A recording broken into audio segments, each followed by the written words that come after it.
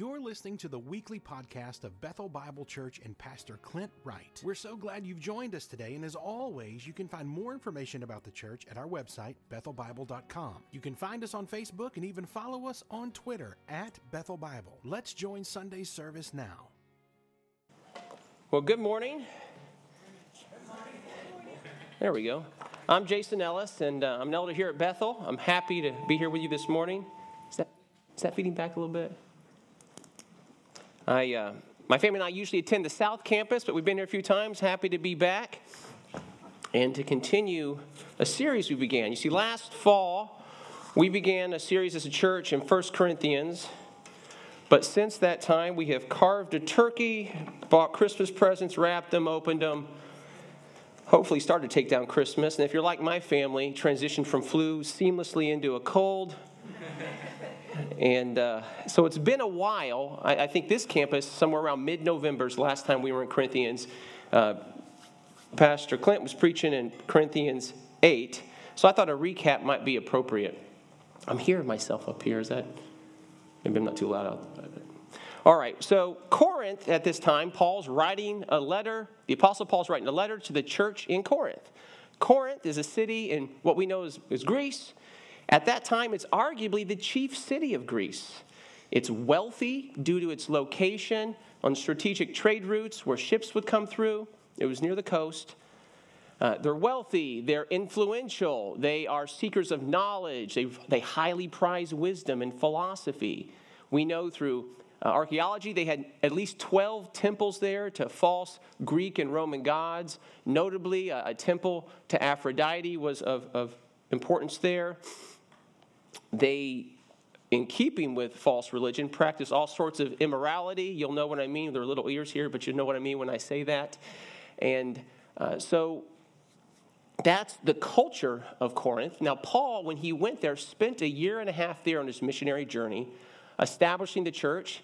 He met fellow believers who were also Jewish, Priscilla and Aquila, a married couple, and they also were tent makers like him. That'll come up later on in this sermon. But they made tents together, and they preached the gospel, and they planted the first church there in Corinth, and it grew. There's only one church, the church at Corinth, or in Corinth.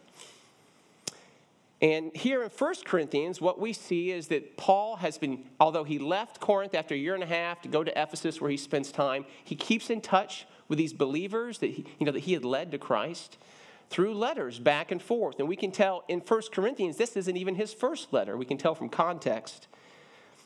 What we see in this letter, though, is in the first 6 chapters, Paul is largely addressing problems that have made their way back to him, that he's heard from other believers. Problems among the Corinthian church. Namely, among other things, division and factions that are dividing the church body, and they were starting to imitate the immorality of the culture around them.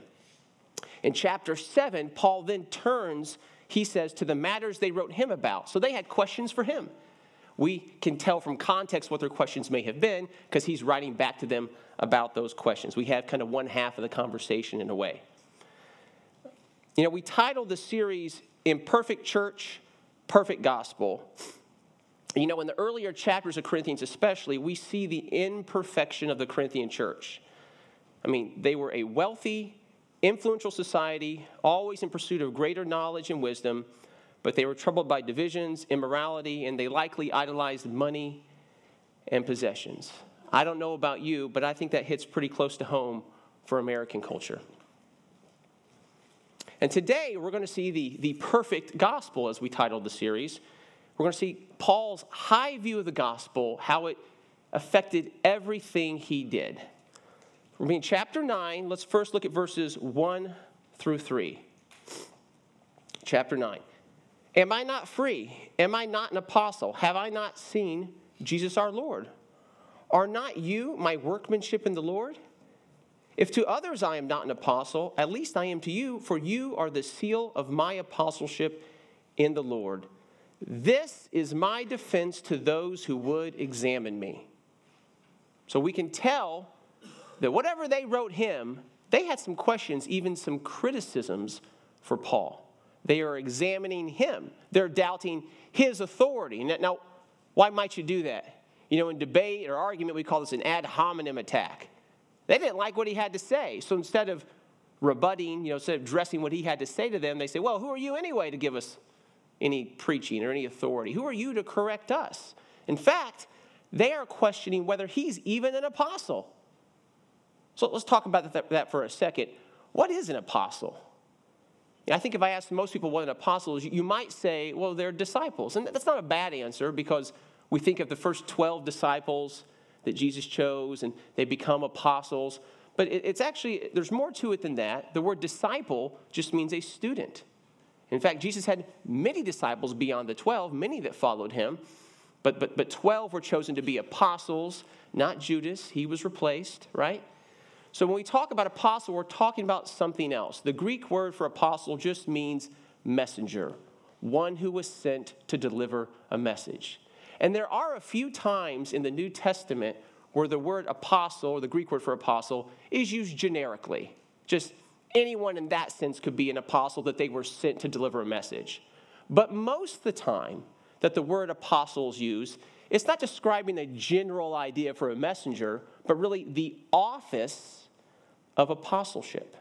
So at Bethel, for example, we have pastors, we have elders, and we have deacons. These are offices that are approved and established by the elders and by the congregation, and they have specific duties and responsibilities. Now, we don't have any apostles, and there's a reason for that, and we're going to get to it. But there's a specific office of apostleship, and that's something more than just the general word apostle. It's kind of like the word doctor, right? If I say to you, who's your doctor, you know what I'm asking you. There are many types of doctorates, right? But I'm not asking you who your English professor was in college. I'm not asking you even who your dentist is. I know my friend Scott Ellis, no relation. He attends here. He's a lawyer, which means he has a doctorate of jurisprudence. But if I fall over right here, right, and I'm not doing well, someone says, get a doctor, Scott can keep his seat, right? Everyone knows I don't need emergency legal services, right? Well, I need a medical doctor. That's just the way we talk. And in the New Testament, when the word apostle is used, almost always that's what we're talking about, the office of apostleship, right? So what is an apostle? Well, let's look at the text. We have a clue here. He says there, am I not an apostle? Next question. These are rhetorical questions. You'll remember those. Those are the ones your parents or teachers ask you when they're upset and you're not supposed to respond to, right? He says, am I not an apostle? Have I not seen Jesus our Lord? What we'll find as we comb through the New Testament, there's two major qualifications to be an apostle, and this was the first one. To have witnessed with your own eyes the resurrected Lord Jesus. If you're here today and you have a relationship with Jesus Christ, you have a relationship with him. You've been indwelled by the Holy Spirit, but we have not yet seen him face to face. Of course, Jesus died, he resurrects, he spends 40 days there on earth, restoring Peter, restoring the other disciples, right? And he's witnessed by many people, up to 500 people. So you have to have witnessed Christ. But more than that, you have to also have been specifically commissioned to be a messenger of the gospel. And Paul is saying that's what's happened to him. And you'll remember probably his conversion on the road to Damascus. And Paul will say later on in 1 Corinthians chapter 15, so I guess we'll get there in a few weeks or months, that he's like one untimely born. He's the last apostle in a sense, which is a cool title, right? He's the last, because Jesus has already ascended to heaven. You'd think the number of apostles is set, but it's not. He appears, this bright light. He has this personal meeting with Paul. And in fact, we can tell later on Paul has even greater revelations with God. But Paul is saying he is indeed an apostle. Now, is he saying this to build himself up? I think we'll find that he's not. He's doing this to remind them of his authority, that is really God's authority, that he is a steward of. And then he reminds them, are you not my workmanship in the Lord? He said, you should know I'm an apostle. I preach the gospel to you. So he says, this is my defense. Now we're going to move to verses 4 through 14. Here Paul gives his defense of his apostleship. Again, more rhetorical questions. Do we not have the right to eat and drink? Do we not have the right to take along a believing wife, as do the other apostles and the brothers of the Lord and Cephas? Cephas is another name for Peter. In chapter 8, if you remember back, Clint addressed that chapter 8 dealt more with what they could eat, food offered to idols. There was a big division among them about what was appropriate to eat, what wasn't, and that's addressed better in chapter 8, and it's continued here. But he's saying he has authority to do those things. He says, or is it only Barnabas and I who have no right to refrain from working for a living?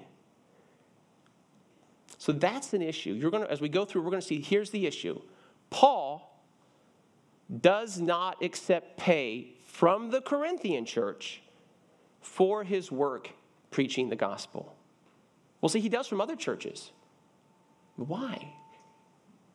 Now, you might be tempted to think, well, he's so holy. They would think they'd be grateful for that. Well, he doesn't accept pay. That's great, right? One less thing to afford. Actually, they are critical of him for it. They don't like that he works for a living making tents to support himself. What we'll see in 1 Corinthians and then later in 2 Corinthians is there are other guys, self-appointed apostles, people that Paul sarcastically calls super apostles, who have a false gospel, and boy, they charged a fee for it. They peddled their false gospel. But the Corinthians are implying Paul's not really an apostle. He doesn't really have authority. If he did, he'd accept payment, as the other apostles do, as I would say it's implied here that Peter does, and James, the brother of Jesus. And it was okay that they did. But Paul, we're going to see why later, has decided not to accept pay or tithes or offerings or patronage from the Corinthians for the sake of the gospel. But the first thing he does, and it's very Pauline, right? First, he lays out why they should be paying him. And then he's going to come back and go, but I don't want your money. All right? Let's look at that. He's going to establish first why they should be paying him, so they're reminded his authority is legitimate. And his words are spoken through him by God for their edification. Look at his argument here. And this is helpful for us in how we analyze an issue in our life and apply the word to it. He begins with reason, we'll see. He moves to Old Testament analogies and scripture, and he concludes with the very words of Jesus. First, he says, who serves, this is verse 7, as a soldier at his own expense? Well, that makes sense, right? Soldiers are paid. Soldiers are housed and fed by the nation they fight for, right? Who plants a vineyard without eating any of its fruit? Or who tends a flock without getting some of the milk? Right?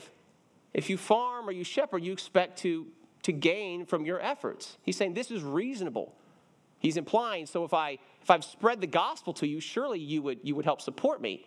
But he doesn't end it there. If he only used reason, which is probably what they were inclined to hear, because they were kind of obsessed with Greek thought, that wouldn't be enough. And he says it's not enough. Look at verse 8. Do I say these things on human authority? We got to be careful when we only reason apart from the word of God, right? We are not infinitely wise.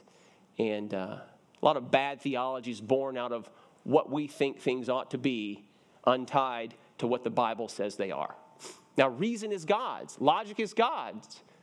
But he's given us the tools we need here. So Paul moves on from reason alone to the very words of the law. When he says the law, that's not just the Old Testament. It's probably more specifically the first 5 books of the Old Testament. And here he quotes Deuteronomy.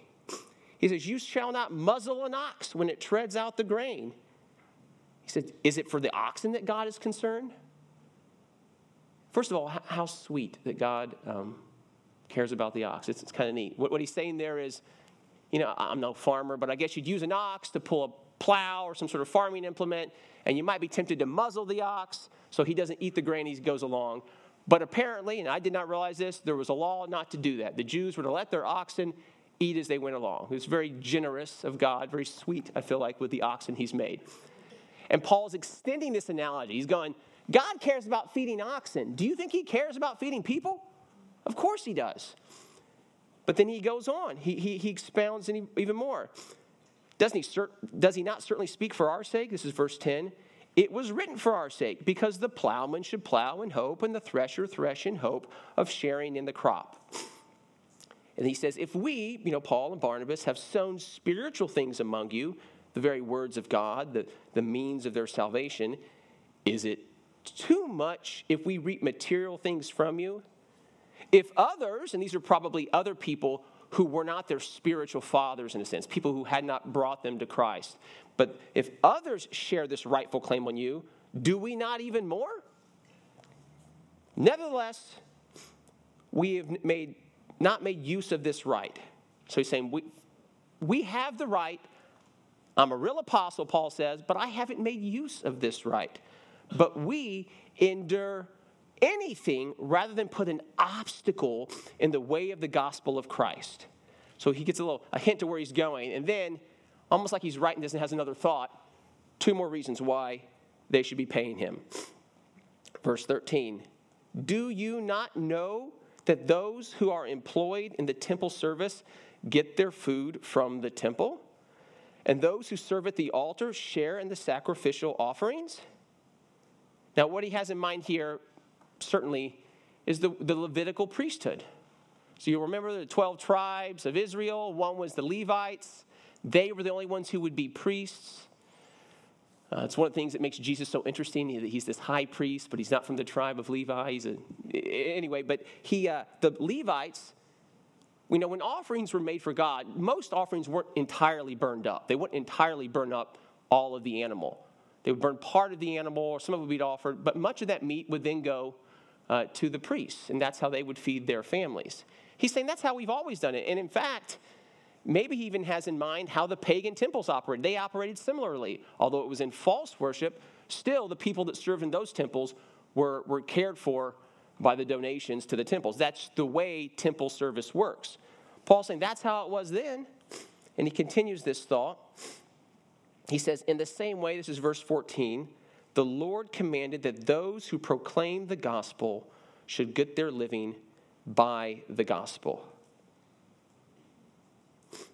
So when he says the Lord there, he means Jesus Christ. So he's given them reason. He's talked about the law regarding oxen and kind of expounded on that and applied it to him. He's talked about the Levitical priesthood. And now he talks about the words of Jesus. This is probably a reference to Luke chapter 10, verse 7. Jesus commissioned 72 people to go out in twos to spread the gospel. And he tells them what to take and what not to take. And he says the worker deserves his wages. This sermon isn't primarily about how we make an argument. But, so much of life is saying, how would God have me live? How would God have me address this issue? And praise God, I think many of the answers are verbatim in the Bible. But this is an interesting example of how we can address problems in our life. Not reason alone, but the scriptures, the Old Testament, the New Testament, the words of Christ. And in our case, now we have the words of Paul that are the words of God, spoken through by the Holy Spirit, about the need for us to support the ministries of God. This is not a sermon on giving. And the primary focus of chapter 9 is not about giving. It's really about the high call of the gospel, how Paul's made that center in his life. But it is a reminder that we don't want to miss out on the opportunity to serve God with our giving. I think when we let go of what God has already given us and surely belongs to him, we practice that act of humility, of sacrificing. And so I want to encourage you to be a part of giving at Bethel if you're not. All right. Verse 15, there's a shift here now. So he has laid out a reasoned and scripturally supported reason why he should be supported by the Corinthians. But now he says, I don't want your money. They must be a little confused. He's kind of going back and forth, it would seem. Let's see what he has to say. Verse 15. But I have made no use of any of these rights, nor am I writing these things to secure any such provision. He's saying, look, I'm not even saying this now because I really mean you should support me, but I'm kind of embarrassed to say it. That's not what he's saying. He said, I don't want your money. Why? For I would rather die than have anyone deprive me of my ground for boasting. His boasting in this case would be that he has preached the gospel free, that no one can say, well, no, really, Paul, you kind of owe us because we pay your light bill, right? We pay your rent. We take care of you. You see, what we'll find as we pour through 1 Corinthians and 2 Corinthians is, this probably isn't surprising, they're criticizing him because he doesn't accept money. Sometimes people have something to say about you, and it really is a greater statement about them, right? And I think that's what we have here. The Corinthians are revealing their heart is they had a problem with money. Apparently, we learned this through 2 Corinthians in chapter 8, they had promised earlier that they would give money to the saints in Jerusalem because of famine and persecution. Those saints, the believers in Jerusalem, were especially suffering. And Paul was taking up a collection from all the places he went to bring that money back to Jerusalem. So he wasn't taking money for himself, but he would take their money for the saints in Jerusalem. And in chapter 8 in 2 Corinthians, he says, hey, you guys promised you would do this, and you kind of started it, but you haven't finished it yet. So I just want to encourage you to kind of do what you promised, right? I think what we see is that they had an unhealthy relationship, the Corinthians did, with money and possessions. And Paul, as their preacher, as their pastor, as an apostle entrusted by God over them, knew that about them. And he was willing to go without. He was willing to work with his hands. I don't know what tent making's like, but I imagine it's work. Right? He was willing to be a part of that, to not put any obstacle in the way of their growth in the gospel. You know, at the same time, he was still accepting donations from the Macedonian church, and they were poor.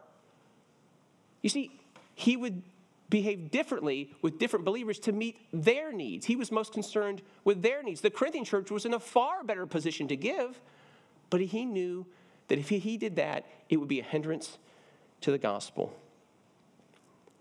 Verse 16, for if I preach the gospel, he wants to almost backtrack what he said here. He said, no one's going to take away my ground for boasting.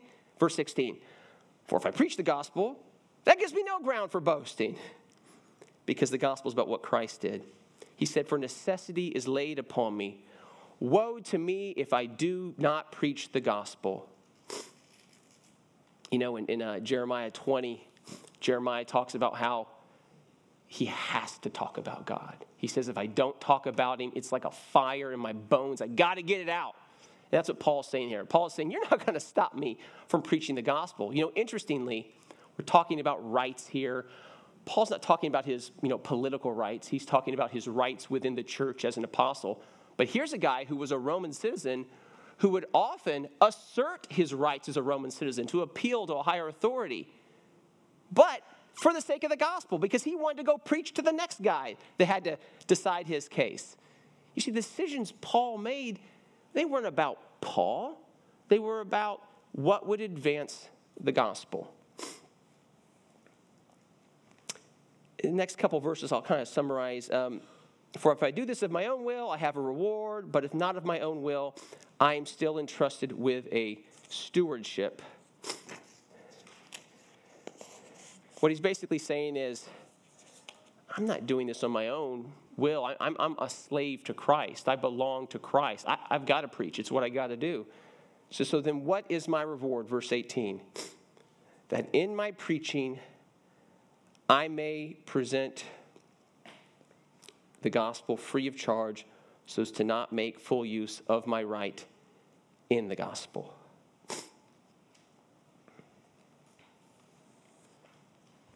For though I am free from all, I have made myself a servant to all, that I might win more of them. This is what motivates Paul. To the Jews I became as a Jew, this is verse 20, in order to win the Jews. He probably has in mind here, what's it mean he became a Jew? He's already Jewish, right? He's ethnically Jewish. Did he switch back to Judaism? Now, he probably has in mind here customs, probably especially eating customs, right? He's not going to go to a Jewish house and eat bacon because he knows, well, God doesn't care about that. God cares about your heart. But he's not going to do that. He's not going to put a stumbling block before them. So he says, I become like a Jew. To those under the law, I became as one under the law. But he's quick to clarify, though not being myself under the law, that I might win those under the law. To those outside the law, so Gentiles, I became as one outside the law, but not being outside the law of God, but under the law of Christ, that I might win those outside the law. Again, always to win those for the gospel. To the weak, I became weak, that I might win the weak. I have become, look at this, all things to all people, that by all means I might save some. And you want it to say all there, which is a reminder of the reality of the world we live in. It's probably not a heresy we struggle with here at Bethel. I hope not. But some people preach universalism, that everyone's going to be saved eventually through some means or another. And that's just not the case. That's why there's an urgency, this fire inside Paul to spread the gospel. And there was nothing that would stand in his way, not just in preaching the gospel, but how he would live his life, how he would relate to those around him, that he might save some. Verse 23. If you wanted a Cliff's Notes on chapter 9, you could start with verse 3. This is my defense to those who would examine me. And you could finish with verse 23. I do it all for the sake of the gospel. They had all these questions for Paul. Paul, why do you eat this way? With some people and not others? Or why don't you accept tithes from us, but you do from other churches? Why do you do this? He is most concerned with the heart of the people he's witnessing to, he's preaching to, he's shepherding, and he has the gospel in mind. I do it all for the sake of the gospel. Now, why? Why did he do it all for the sake of the gospel? I was a couple years ago, I was driving with my oldest daughter, Natalie, and I was telling her about my day, and I said, that morning I had a meeting with a friend of mine named Stephen, and she said, I know a Stephen. And I thought she was going to say someone from school or church. I didn't know what she'd say. I said, who do you know? And she says, from Superbook. If you don't know Superbook, it's a kid's cartoon of the Bible stories, basically. I said, oh, yeah, Stephen is in the Bible. She said, yeah, they killed him with rocks, which is true. If you don't remember that story, he's one of the first deacons of the early church in Jerusalem, and he is stoned by Jews for preaching the gospel, essentially. He's stoned. And Natalie asked me, says, Daddy, she says, did he go to heaven? And she's probably remembering that I'm sure the Superbook episode shows what happens in Stephen's final moments. He looks up and the heavens are opened and he sees God in his glory. I said, yeah, he did, buddy. He went right to heaven with God. He's still there. He will always be with God. I'm sorry. And then she said, I hope that mean man Saul isn't there. And if you don't remember, when Stephen is stoned at the end, in honor to Saul, who is Paul, it's the same person, they lay their cloaks at his feet. You see, he oversaw the stoning of Stephen. I have this tendency to put Paul on this pedestal. I feel challenged and convicted, like, oh, he's so holy. I mean, this guy was so sold out for the gospel. I can't ever be like this guy. And certainly his faith is an inspiration. And we should live like him in as much as he is modeling Christ. But he is just like the rest of us. And he knew that. He didn't forget that. In 1 Corinthians 15, he says, I'm not even really worthy of being an apostle because I persecuted the church.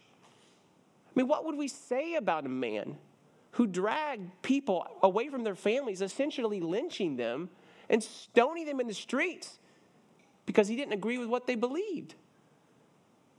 Well, I think I'm tempted to hate such a man. But Jesus saw fit to call such a man to be his greatest apostle to the Gentiles. I suppose that's notable, unless some of you are of Jewish descent. We're largely just a room of Gentiles in here, all descended from all sorts of pagan ancestors. Who knows what our ancestors were up to in the time of Jesus? But Jesus saw fit to send Paul to people like us. You see, Paul wasn't that different than the Corinthians in some respects. Now, I don't think there's any reason to think he was guilty, really ever, of some of the immoralities they were practicing. But he was, like the Corinthians, advancing in his own culture and the way that his culture measured success. He says he was the most Jewish Jew, he was saying. He said, I was advancing beyond all of them. I had a great rabbi. I was impressive. In fact, that he was persecuting the church and stoning these people who believed in Jesus was proof of his devotion to God. and all of his education and all of his training and all of his prestige, he says he counts it as loss. It wasn't worth anything. And Jesus called him. He did not forget where he came from. Paul was just like anyone else, a condemned man, condemned to death. Not saved because of anything he did, but because of what Jesus did. You see, that's the gospel. The gospel isn't that you believed in Jesus, it's that Jesus saved you. Thank you, Jesus. Yes, thanks, Paul. You know, I've heard it said this way. You know, Jesus, it's not that we're drowning and Jesus rescues us. It's that we're dead at the bottom of the ocean. And he comes and gets us when we are dead in our trespasses. And pours his life into us. And that is life-changing. It certainly was for Paul. His faith is impressive, but his faith is of God and from God. And his sins were real, and he didn't forget them, and he was ever grateful for God's forgiveness.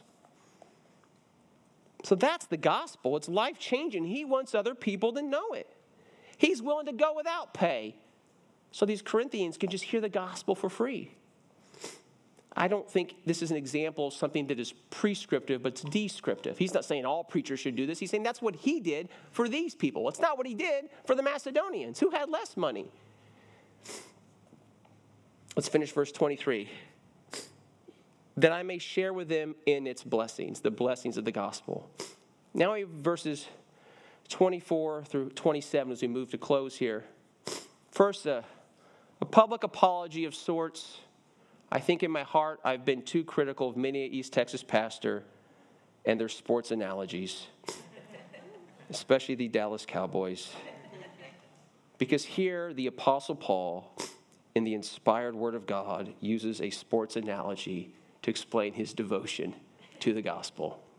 Verse 24, do you not know that in a race all the runners run, but only one receives the prize? So run that you may obtain it. Every athlete exercises self-control in all things. They do it to receive a perishable wreath, but we an imperishable. So he probably has in mind here the Isthmian Games.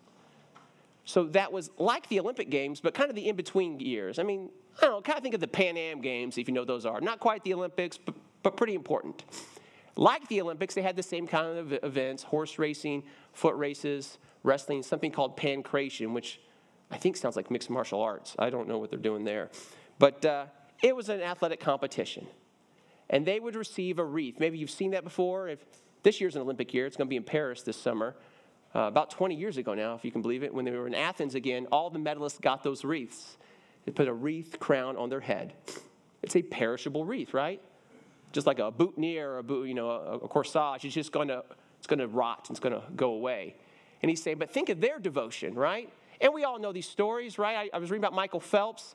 He apparently would swim 6 hours a day in the pool, not counting all the workout time he would spend in the gym, all the sleep, the eating regimen. I mean, the story of these athletes, they're amazing. They often move to different cities to get to the right facilities. They have a singular focus. To be the best of the best, they have to reorient their whole life around the main thing, right? So someone would say, make the main thing, right? They would focus on that. And I think we all understand that. We all understand that that's what it takes to be the best in sports. And that for an imperishable wreath. I couldn't help but think, in some ways, it's all perishable, right? I mean, Super Bowl rings, those are all going to be gone someday, right? Stanley Cup, Lombardi Trophy, whatever they call that World Series trophy, it's just metal. Someday it won't last. He's saying, but if that's the kind of devotion people are capable of for this earthly focus, how much more should we be focused on the gospel? He says, we're going to receive an imperishable one. Verse 26, so I do not run aimlessly. I do not box as one beating the air, but I discipline my body and keep it under control, lest after preaching to others, I myself should be disqualified. So he's striving forward for the gospel, for the sake of the gospel. I think it's a reminder to us to just examine our lives. As we relate to our neighbors and our coworkers and our family, are there rights that we have, like Paul had, that we're giving more importance than the sake of the gospel? And I encourage us to examine ourselves to see where we could do that. I don't want to close out that without addressing, though, what he says at the final verse 27. Sometimes that can send chills up your spine, right? Lest after preaching to others, I myself should be disqualified. He's not talking about what we call justification here, Bethel. Justification is that you are already saved. You have been judged righteous because of the righteousness of Christ. That's the gospel, right? As Paul will later say in 1 Corinthians 15, that Christ died, that he was buried, that he resurrected on the third day to fulfill the scriptures. That's the gospel, what Christ did. This is about growing in the gospel. This is about the rewards to be expected in heaven. I don't even fully understand them, but we know that there are rewards. We know that part of that is just the joy now of being a part of God's mission. I mean, if you know the story of Ravi Zacharias, I mean, this is his sad story, that he has been disqualified, right, in some ways. That people who have made shipwreck of their life have taken the good words they have preached and made them almost unhearable by some people nowadays. They have, and Paul's saying, not only do I hope for you to grow in Christ, I keep myself accountable and in relationship with God so that I can continue to preach the gospel of God. All right. I just want to close by reminding us how good God is. You know, I was really touched this morning by worship because I'm not a singer. But as I was preparing the lesson, for some reason, the song that kept playing in my head was Jesus Paid It All. And I guess that's the song that we sang right before I came up here. And that's the story, that Jesus paid it all. Jesus paid it all for you. And that should be life-changing. I pray that it is life-changing. And don't be discouraged. Be encouraged. There's room to grow. Paul later will say, not that he has attained it, but that he's pressing onward. We haven't attained it yet. We're still being sanctified until the day that we are glorified in his presence. Let me close this in prayer. Thanks again for listening to the podcast today. We hope that you were blessed and encouraged. If you have questions or comments, we want you to let us know. Simply send your thoughts to questions@bethelbible.com. Thanks for spending time with us, and be sure to join us next week on the Bethel Bible Podcast.